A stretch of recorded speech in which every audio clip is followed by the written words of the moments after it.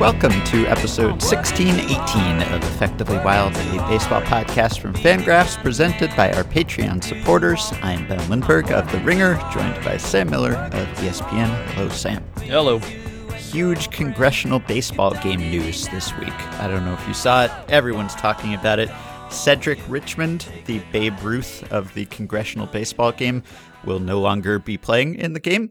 He is a congressman, Democratic congressman from Louisiana, and he announced this week that he is resigning from Congress before the new administration takes over to join the administration as a senior advisor to Joe Biden or assistant to the president and director of public engagement. So that means he will not be able to play in future congressional baseball games, and that's huge news if you care about those games, because he is the Babe Ruth of the congressional baseball game. I'll give you his stats here. He has played in 9 congressional baseball games. I believe the Democrats have won 8 of those, maybe 8 of the last 9, largely because of his dominance. So he ends his career with a 615, 730, 1038 batting line and an 8-0 pitching record with a 2.45 ERA, 8 complete games, and 66 strikeouts in 60 innings pitched. I think the games are 7 innings, and that's your basic 2.6 wins above replacement, as calculated by 538's Nathaniel Rakich, who joined me and Meg for an episode 1396 last year. So he's calculated WAR for the congressman, and Richmond had 2.6 in 9 games. That's that's a 47 WAR pace over 162 games. So pretty good.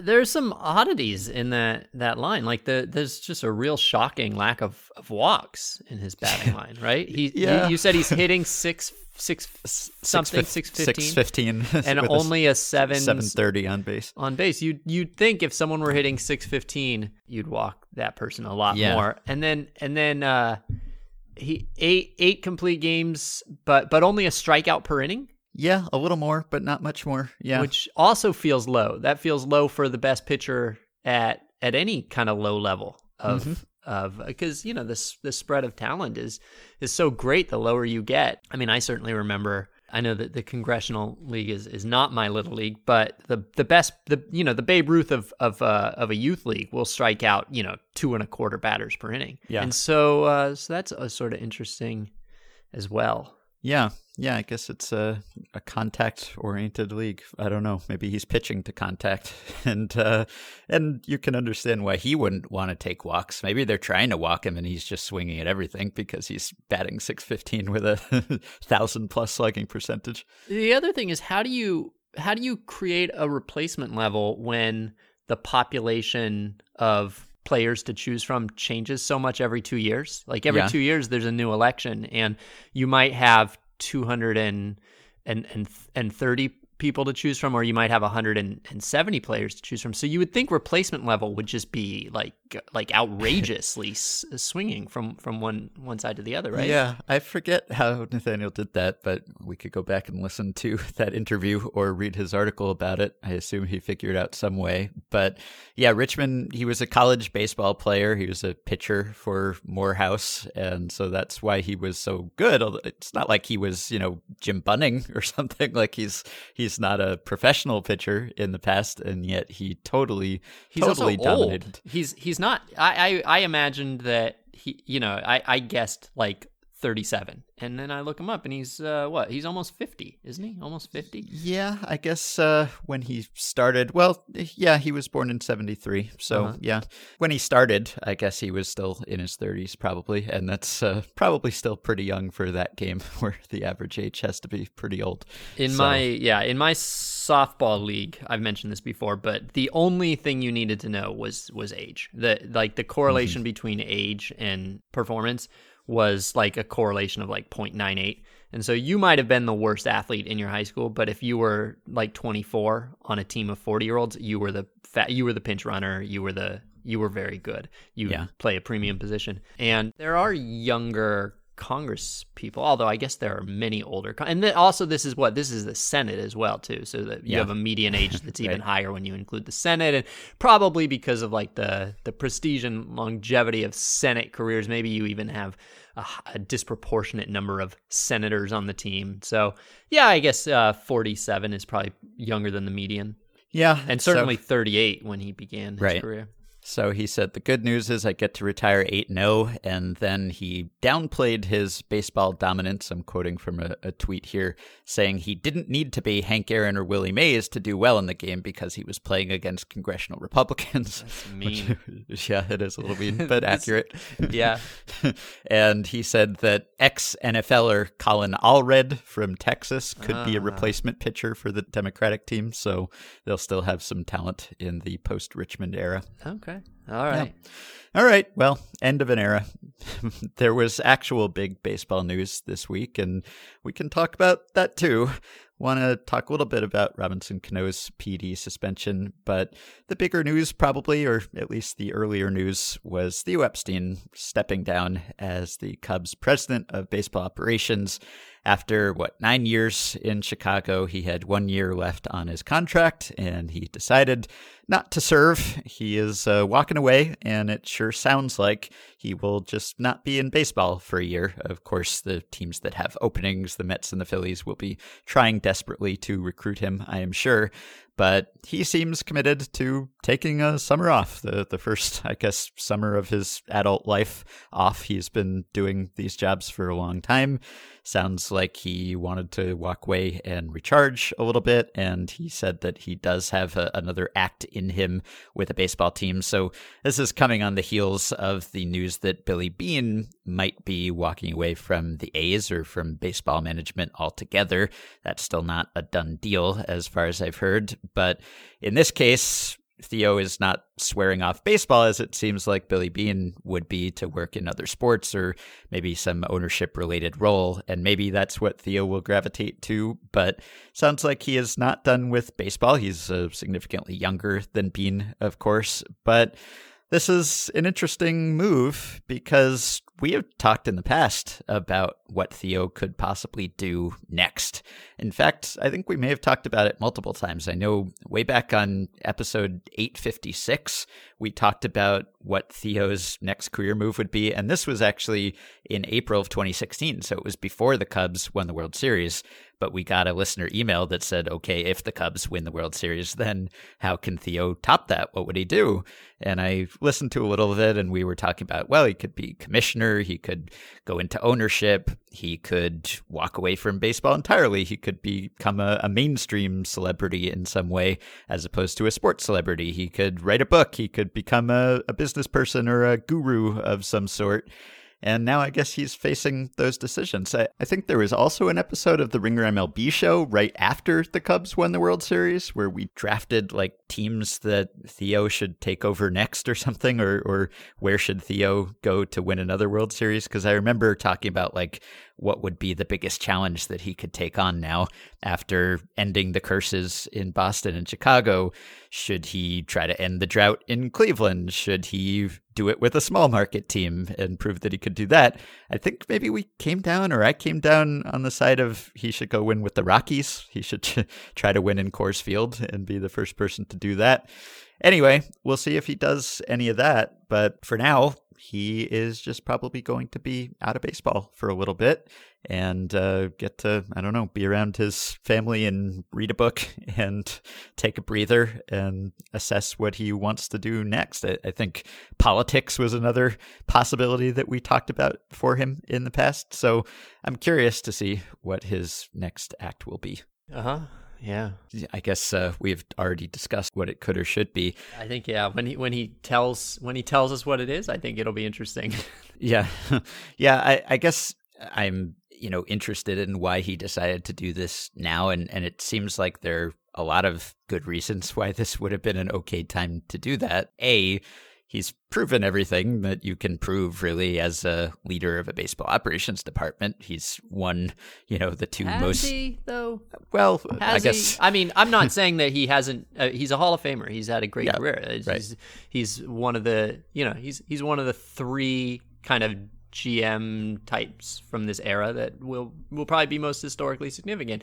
And everybody would love to have him. Fantastic. But I mean, it's not like he broke the game. It's not like his team wins 113 games every year. And no, there's just it's not like there weren't problems for him to solve. And, technically speaking, the Cubs since 2016 have been kind of disappointing, right? Yes, absolutely. It's not like they collapsed or anything. And we've talked before on the show about how the trajectory, it's almost like they won the World Series too soon. They got to the climax before the buildup. And then it was like, well, how do you top that? This incredibly memorable World Series win. All you can hope to do is to keep making it back year after year and basically turn into the Dodgers. And they haven't done that. They haven't made the playoffs every year. They haven't had deep playoff runs. The teams have kind of gradually gotten less dominant. It seemed like the Cubs were maybe a little bit behind on the player development revolution and had to overhaul their approach to player development over the last year or two. So they've hardly been a huge disaster post 2016, but I think it's fair to say that it's been a little bit of a letdown given the core that they had and the perhaps slightly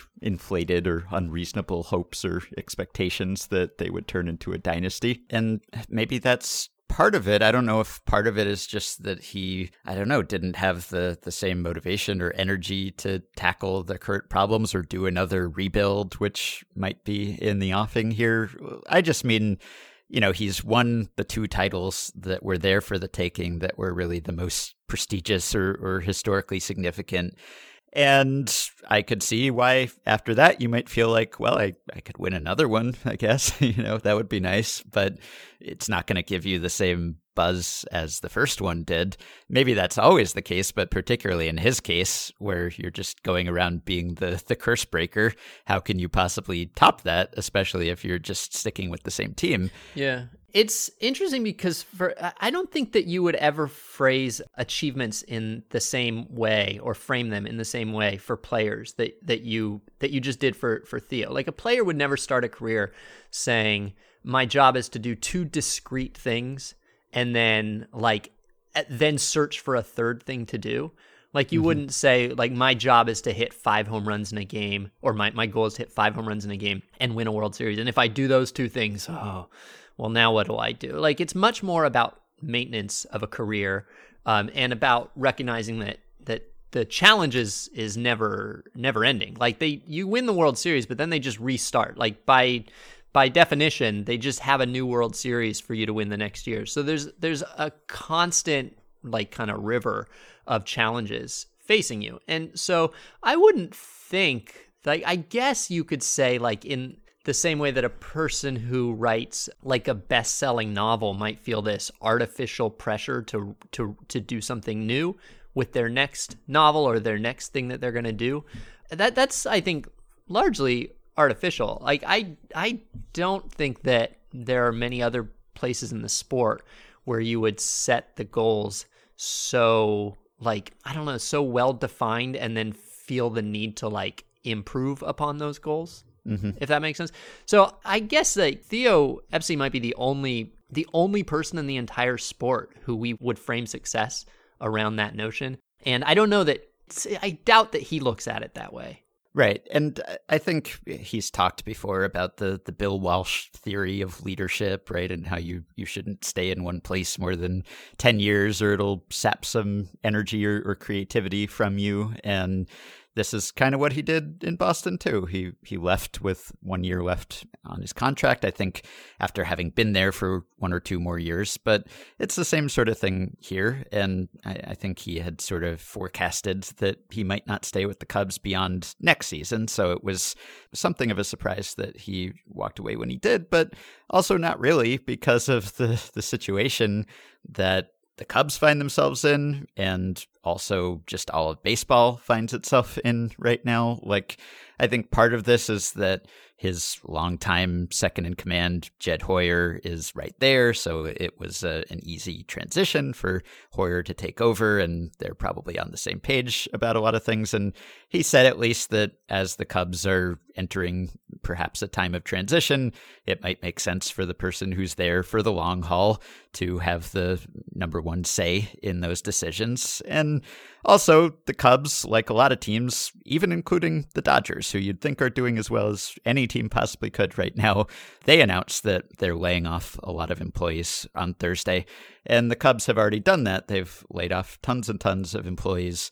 And Ricketts has really tightened the purse strings in the past couple of years to the extent that, we're reading stories about how the Cubs can't go get a reliever or whatever because ownership said no. So that could have been an issue with Beane, too. Of course, he's been working under those kind of constraints his whole career. But when there are layoffs and then, ownership issues with paying minor leaguers or paying scouts or whatever it is, then when you're at that exalted point where you're just, a celebrity or as much as a baseball executive can be, you might just feel like, well, I put up with this in the past. I was okay working within these constraints then, but I don't need this now. Or, this is just not worth the headache or worth the work to me.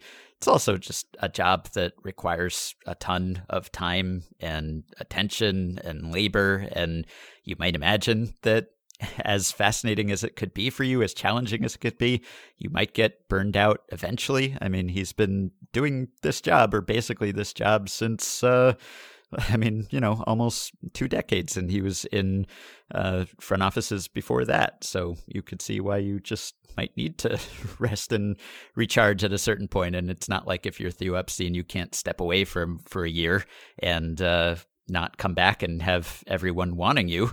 And I'm just looking at previous discussions that we've had on the podcast about Theo. And back on episode 1077, Jeff and I were talking about something that had come out about Theo Epstein reportedly working 18-hour days, which, maybe he's wired that way. But after doing that for decades, maybe at a certain point, that just becomes too much for you. So you could see how, if the Cubs kind of have their hands tied, if this core that he put together is sort of splintering now, then you might say, well, I don't want to embark on this under these circumstances with the pandemic and not knowing what our budget is. And are we going to have fans in the stands?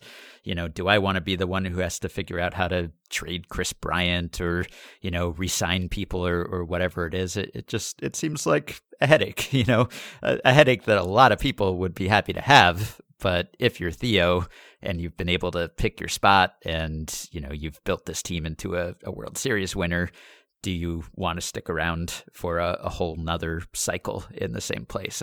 I get it. Yeah, I don't think we don't need to overthink this. There are literally millions of reasons that a person in his position would choose to not do it next year. Like literally millions, and they all make sense, and we don't know them. Yes, and he cited his salary, $10 million salary as part of the consideration in that I guess a lot of people from that organization are being let go. And I don't know if there was some guilt there or whether he felt like, freeing up his salary would help retain some people. Not that whether we have to pay Theo or not should be the determining factor. I'm sure the Cubs could make it work if they really wanted to, but perhaps personally he felt some burden there. So maybe that was part of it too. The other interesting thing, and this was something that I think Hannah Kaiser from Yahoo asked him about, she said, Theo Epstein said he was interested in a baseball job that allows him to help address some of the more existential threats to the game. So I asked him what he thinks those are, and then she quotes his response as, "It is the greatest game in the world, but there are some threats to it because of the way the game is evolving, and I take some responsibility for that because the executives like me, who have spent a lot of time using analytics and other measures to try to optimize individual and team performance, have unwittingly had, a negative impact on the aesthetic value of the game and the entertainment value of the game.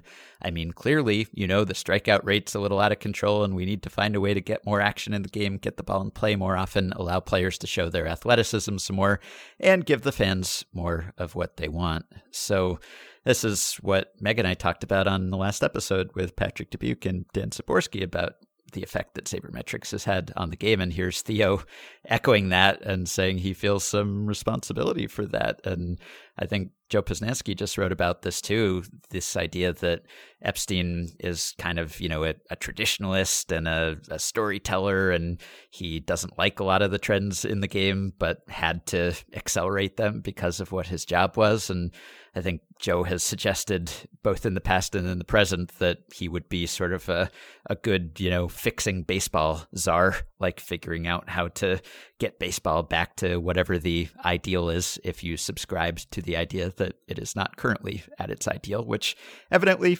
Epstein does. So I don't know if commissioner is going to be open anytime soon or whether he would want the hassle that comes with that. But it seems like he is motivated by the idea of trying to be on the side that is fixing baseball as he sees it, rather than sort of exploiting it maybe to the detriment of the entertainment value. Mm-hmm. All right. Well, I suppose that's all I have to say about Theo. It's very significant because of how he has changed just the whole course of baseball history, really. But it seemed like this move was coming, and maybe it came a year earlier than some people had anticipated, but not a total shock. So I'm sure that we will talk again about Theo Epstein many times in the future. All right. So the other big news was Robinson Cano having his second suspension for PED use, which means that he is out of commission for an entire season, 162-game suspension. The first suspension a couple years ago was for a diuretic that is often used as a masking agent, and I think it was reported by TJ Quinn that probably there was evidence that he was actually using it that way in order for that suspension to go ahead. But he was not directly linked to a certain substance. This time he was. This time he tested positive for a steroid, an old school steroid, stanozolol, Winstrol. It goes by a couple names. And this was, I think, why it was somewhat baffling that it happened this way, because this is a steroid that has been banned by the Olympics since like the 70s or something. This is, what Ben Johnson used in 88. This is out of vogue. Like, this is not a designer PED that you can use to try to elude a positive test. This is, a very, very detectable one. And so it's kind of confounding how and why this happened. And TJ Quinn tweeted, and this is the ESPN investigative reporter, he tweeted, "It's one thing to use after you've been busted. It's another to use stanozolol, a drug that is insanely detectable. It defies any logic. Can't wait to hear this explanation." He then continued, "I can almost guarantee there's going to be a whale of a story behind this. Cano is rich enough to afford drugs and regimens that would easily escape detection. Taking stanozolol is bonkers. Poor kids take it, not bazillionaires." So there's part of me that's disappointed, I guess, not to make it like a say it ain't so Cano kind of thing. But Cano came up when I was still a fan of the team that he was playing for. I was still in high school at the time, and he was a really exciting player. That was an era when the Yankees had gone a little while without a homegrown star, being developed. And here came Cano, and he was so smooth and just an all-around good player who quickly blossomed into a star. And, I'm almost more disappointed that he cheated in such a obvious counterproductive way. I'm almost as, miffed about that as I am about the cheating itself. But it stinks because, this is his legacy now. I think after the first suspension, he would have had a tough time getting into the Hall, but now it's just out of the question now that he's a two-time offender in the post-PED rules era. I just don't think there's any way he could get in, and people will, of course, question his whole career and all of his accomplishments because he is now a two-time offender here. And it's funny, TJ Quinn said, I look forward to the explanation. Well, as we record here on Thursday afternoon, more than a day after this news came out, there hasn't been one yet. Cano hasn't said anything, which is unusual. Because usually when a player tests positive, there's the statement that comes out. And, usually it's I'm going to fight this, or I fought this, or, I took a tainted supplement, or I don't know how this happened and somehow it happened. But this time, nothing. And, maybe because there's just nothing to say. I mean, he said all of that last time. And if that's your excuse the first time, like, I wasn't careful enough, or I took something I shouldn't have, you can't really use that twice because no one is going to be forgiving of it twice. So it's sort of sad and disappointing and also confusing that he would get caught multiple times and get caught using this at this point in his career. Yeah, the sort of galaxy brain positive way to think about it. I mean, obviously not a positive way to think about this, but if you want to feel like a little bit good instead of like bad, like you feel bad. So I'm going to offer you a way to maybe feel slightly good. There's always been, and particularly, particularly when free agency came around, but I think that this sort of attitude has always existed that like, oh, well, once, when you give players, $100 million, they're going to like lose their motivation. Like that was like one of the fears that was offered by like owners and writers when free agency was coming around and when salaries started to get real high and when draft picks were starting to get paid, not close to their market value, but more like life-changing money and all that. There was the idea that like, well, ball players, like it was really a very sort of cynical and like, I don't know, reductive way of thinking about them as though they're only motivated by money, that like the only reason that Willie Mays ever bothered to play ball was because, he was getting paid. And right. I mean, I guess in some sense, like probably like if they weren't getting paid, then probably, ball players wouldn't play ball. But it implies that every home run is like the market at work and that you have to like give players the financial incentive to do it, but not too much financial incentive because then they won't be motivated anymore. Anyway, the point is that like whatever sort of somewhat kind of, I don't know, a cynical or like, material motive that you would give Robinson Cano at this point in his career. It's clearly not money because not just he has a lot of money, but he's under contract for a long. He's under contract beyond any year that he's 2 years after the coming year. Yeah, exactly. He is unlikely to be. He's not an impending free agent. He doesn't have his next contract is not on the line. He probably won't play after this contract. Pretty good chance. He isn't desperate to win a World Series. He's won a World Series. He's not on the cusp of being kicked out of the league. It's not like he's playing for, his last gasp to wear the uniform. I mean, he was going to wear the uniform for a few more years. So you take away all those sort of kind of obvious, somewhat superficial self-interest, and what you're left with is that he really wanted to play baseball well and he didn't want to be embarrassed. And in a way, that is reassuring. That is really the core. Like that's the mitochondria in these ball players. I don't know. Mitochondria is the thing that like produces energy in the cell, right? Yes. Yeah. And so like at the core, you drill down and what's providing the energy for these baseball players' careers. They go out there, they're in front of a bunch of people and they really want to play well and they don't want to be embarrassed.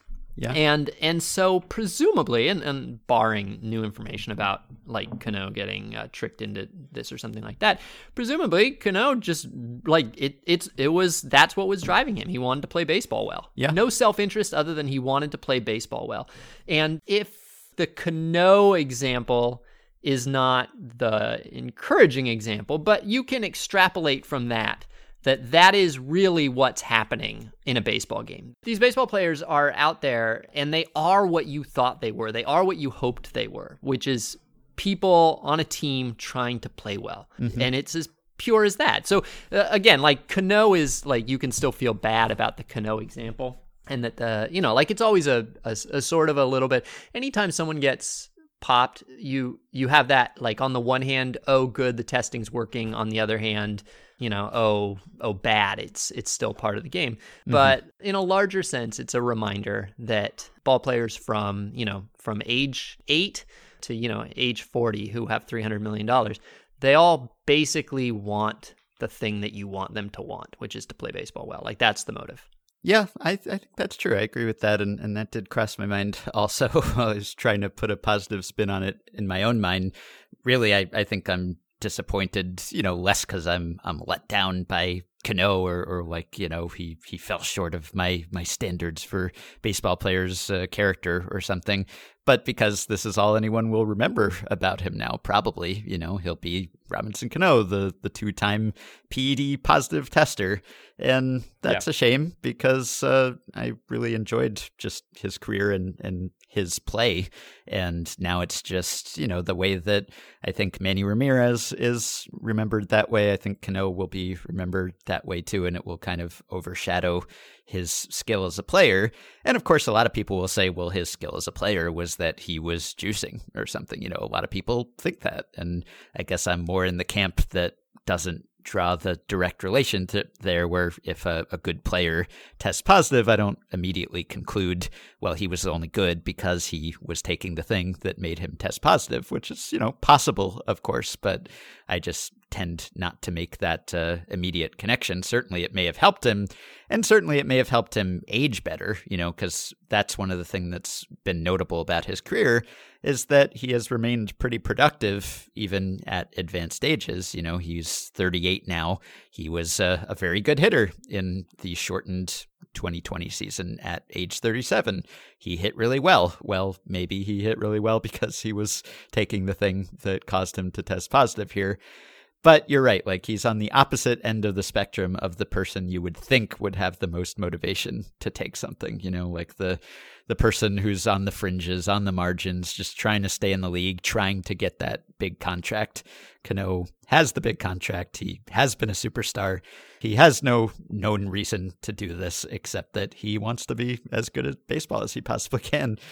And it's just strange that he is so bad at cheating, I guess, or that having been caught before, he didn't realize, hey, I better be careful, not take the most obvious thing that I could take. Like, the only thing I could think is that, like, there was reporting by Joel Sherman that PED testing was dramatically reduced this year. Like, evidently, PED testing didn't happen at all during the baseball lockdown prior to the start of summer camp.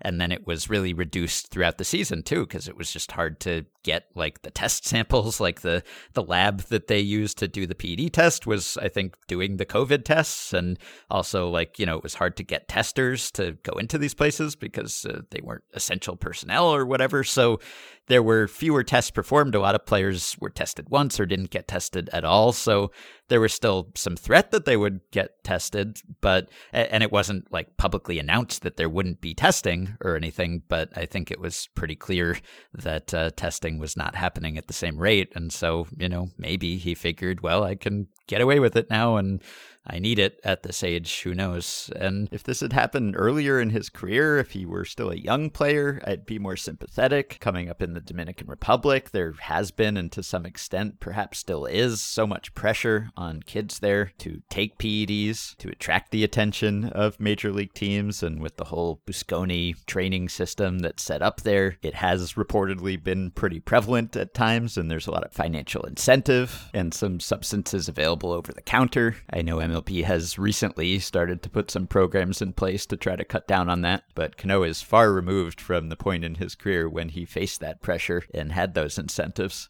We'll never know exactly what the motivations were here, but it's really like the way this happened, you just kind of have to scratch your head and say, how could you allow this to happen? Like, if you're going to cheat, be smarter about it. So anyway, we'll see how the Mets, for the Mets, I guess it's not really the worst news, even though Cano is still a productive player. He was in line to make, $24 million, almost all of which would be paid by the Mets, I think all but $4 million. And of course, it seemed like they were about to be in spending mode anyway. And so now with that money freed up and a spot in the lineup freed up, they have a lot of options. They could shift Jeff McNeil back over there, or they could just play other guys in the infield that they already have, or they could go after LeMahieu or something. I don't think it's a devastating blow to them, and maybe in one way they're almost relieved by it. So I'll be curious to see if Cano even plays out the rest of his contract with the Mets, or whether they just kind of cut ties because, after sitting out a year and assuming that he will be clean next time he plays, or at least maybe that he would continue to cheat. Who knows? Maybe they'll just say, well, we don't even want to hang on to 39-year-old Robinson Cano because this regime didn't trade for him anyway. So, the Kelenic trade looks even worse now, I suppose. But this Cohen administration, they weren't the ones who made that trade, so they don't really have to be bound by it, and maybe they'll just wipe the slate clean. But it's kind of ironic because I think one reason why that trade happened was that Cano was still productive. He was not the centerpiece of that trade. That was about Kelenic. It was about Edwin Diaz. But the fact that Cano had kind of beaten the aging curve up to that point for the most part, I think enabled that to still be a trade that was workable without the Mets paying all of his salary, which they wouldn't because it was the Wilpons. So anyway, here we are. So that's Cano. Do you want to do a stat blast? Sure. All right. They'll take Adidas that's sorted by something like ERA minus or OBS plus, and then they'll tease out some interesting tidbit, discuss it at length, and analyze it for us in amazing ways. Here's today's Stat Blast.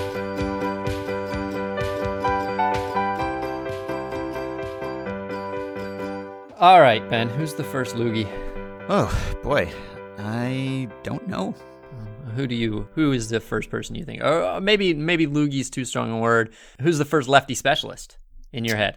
Who do you have to answer? You're on the weakest link, Yeah. and that's the question. Jesse Orosco. No, Jesse Orosco was a lefty reliever, but I wouldn't say that he was a lefty specialist during his best years. And by the time he became a lefty specialist, I would say that he was not the first. And so I understand why that would be an answer. He is maybe the most lefty reliever pitcher that I can think of as well, but not the first and not originally a specialist. So I got to wondering about this question. And so I went looking for the first lefty specialist. And if you want to talk about the first, really, really extreme, lefty specialist where, you're talking about someone who's pitching half as many innings as outings, I think that probably would be John Candelaria in the early 90s. If you wanted to talk about the first, kind of lefty to regular, to come in for one batter, you might go to Ed Vandenberg of the Mariners in the early 80s. But I think that neither of those is the answer because it feels to me like you have to go back a little bit earlier and to find the first. Obviously, before those players pitched, if someone else was a lefty specialist, they would have been the first. So I looked through I looked further back than this, but it quickly became clear that the answer was going to be someone between 1960 and 1985 or so. Somewhere along that line, it changed. There's nobody before 1960 who fits into that role. And by the 80s, there's kind of a bunch of burgeoning usages of that. So from 60 to basically 1980, we'll say, I looked at players whose platoon advantages were at or near 50%. Well, I guess I looked at all relievers, all left-handed relievers, and I looked at their platoon advantage, their innings per outing or batters faced per outing, and their number of one batter appearances. And I think there are 5 kind of answers, and I'll just go through those, kind of quickly explain why they're an answer and something interesting about them. So the 5 are, the first one is Joe Horner, who he is on the list because by this quick and dirty metric that I came up with, his 1976 season was the loogiest season ever by that point. He had a platoon advantage about 55% of the time, which was the 3rd highest platoon advantage in that stretch. And what's really kind of notable about him is that he had 4 years in a row where he ranks pretty high on this list for 4 different teams. So that either suggests that he really had a clear identity of pitcher who was a one-out lefty, or it means that was not a valued skill and that teams were constantly getting rid of him. This was late in his career. He had been a relief ace earlier in his career, a real relief ace earlier in his career. And then this was the tail end, and he was just kind of hanging on without a lot of success, but he was being used as a loogie. I think that if nobody came before him, he would be the answer. but I think other people came before him. He is very, very interesting. He has a very interesting career and life, but I will just note one detail about him. According to his Sabre bio by Brian Cooper, late in his career, Joe Horner hit a batter with a pitch. The batter charged him. Horner punched him in the face, landed the punch, and there was a brawl. And then, totally unrelated to that, he never threw another pitch in the majors. That happened to be his final batter in his final appearance in his final season. His final act as a major leaguer was punching a guy in the face. So that's Joe Horner. So that's one answer. A second answer is a guy named Jack Spring. And Spring is the opposite. He is not quite as clear of a loogie, but he's probably the earliest on this list. So in 1963 with the Angels, he had more outings than innings. And I think this is the first time that ever happened in any substantial usage for a pitcher. And so if you think about a loogie, a lefty one-out guy, what defines that pitcher is partly that he only faces lefties, but it's really that his outings are short, that he's brought in not for an inning or multiple innings, but for a batter. And so in that sense, I guess Spring was that. He faced half lefties, which is the first pitcher I found who had the platoon advantage at least half the time, the first left-handed pitcher, I should say. And he definitely predates Horner. He's not my favorite answer, even though he ranks high on my list, because he wasn't that good. The Angels used him this way, and then they traded him, and then he got traded again. He was quickly out of the league. So it isn't as though he made a career out of this usage. It was really maybe just 1 year in which his limitations reflected his usage more than that his team really saw strength in that. And an interesting thing about him is that he was one of the managers who managed the Portland Mavericks of the battered bastards of baseball fame. All right, so Joe Horner and Jack Spring.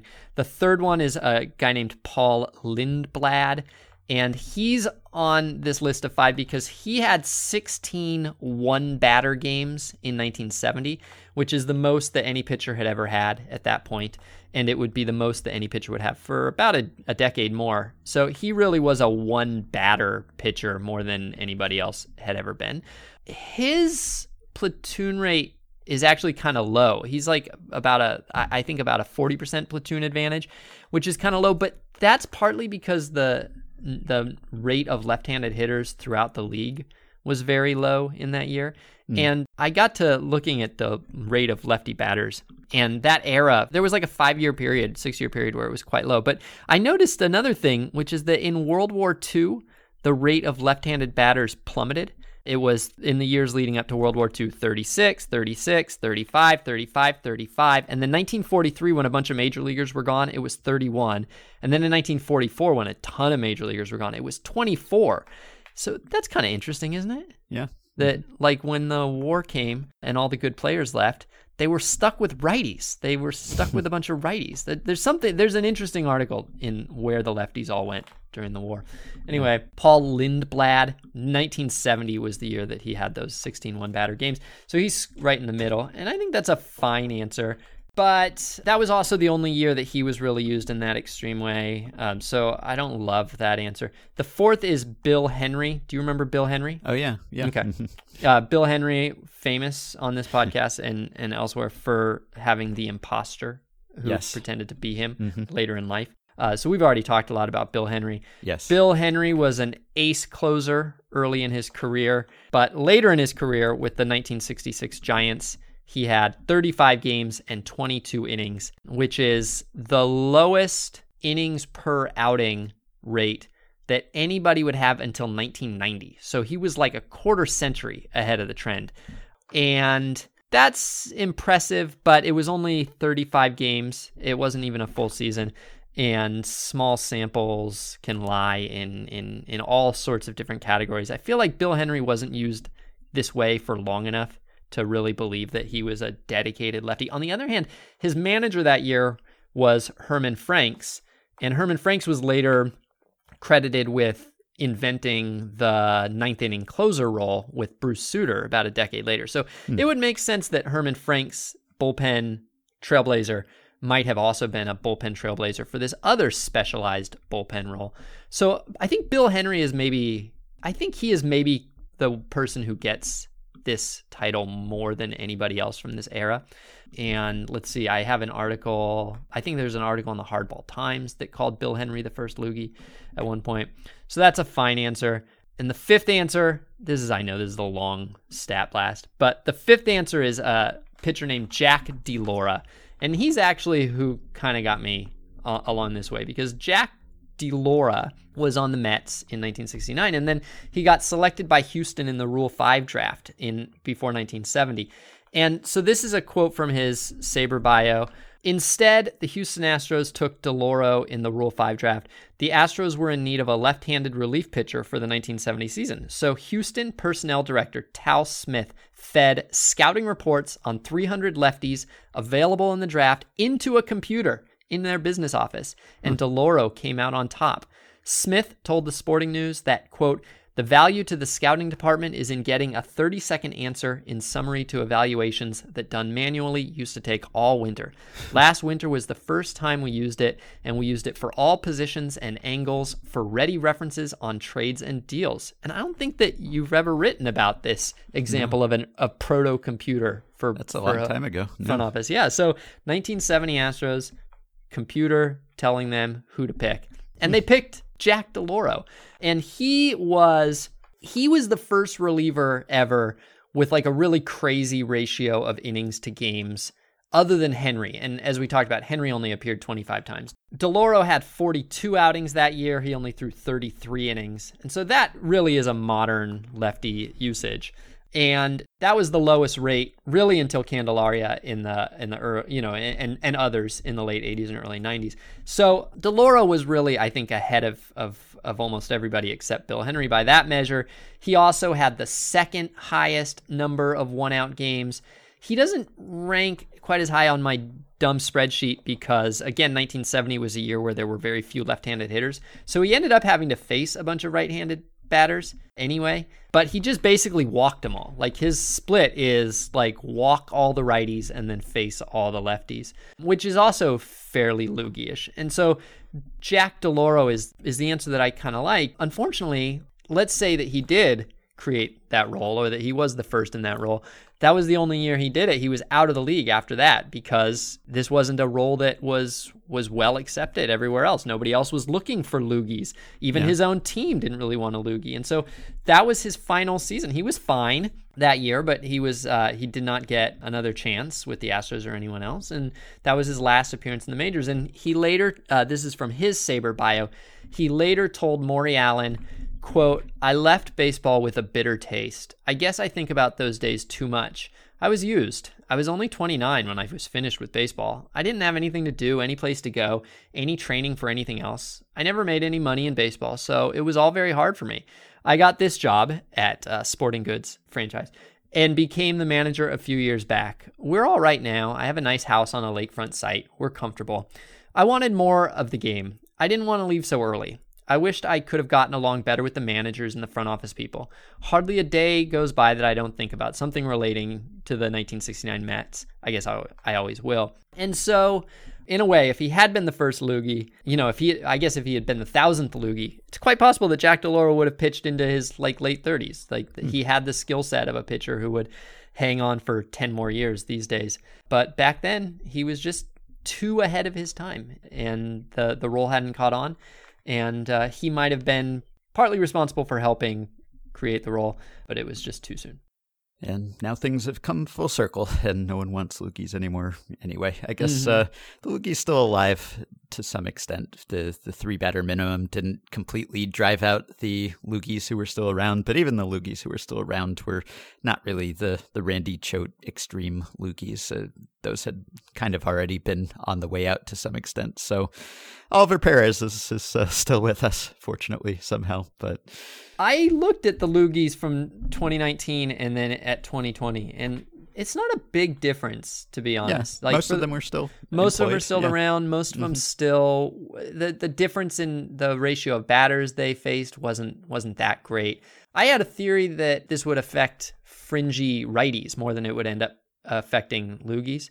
I have not looked at whether that was the case. But it seems like the loogies, they have to face an extra right-handed batter oftentimes. But, now we've got the pocket. Now instead of the one-batter loogie, we got the pocket loogie, where you're looking for the lefty-righty-lefty sequence in the lineup. And I think there will still always be that. There are just too many good left-handed hitters in the middle of a lineup that you're not going to have someone in your bullpen to face that batter.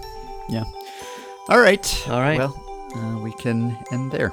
That'll do it for today. You can support Effectively Wild on Patreon by going to patreon.com/effectivelywild. The following 5 listeners have already signed up and pledged some small monthly amount to help keep the podcast going and get themselves access to some perks. Daniel Heller, Sean O'Neill, Tim Morton, Joe Camerata, and JMad. Thanks to all of you. You can join our Facebook group at facebook.com/groups/effectivelywild. You can rate, review, and subscribe to Effectively Wild on iTunes and Spotify and other podcast platforms. Keep your questions and comments for me and Sam and Meg coming via email at podcast@fangraphs.com or via the Patreon messaging system if you are a supporter. Thanks to Dylan Higgins for his editing assistance, and we will be back with one more episode before the end of this week. Talk to you then. We don't do the same drugs no more. We don't do the same drugs. Do the same drugs no more. We don't do the same drugs no more. We don't do the same drugs no more. We don't do the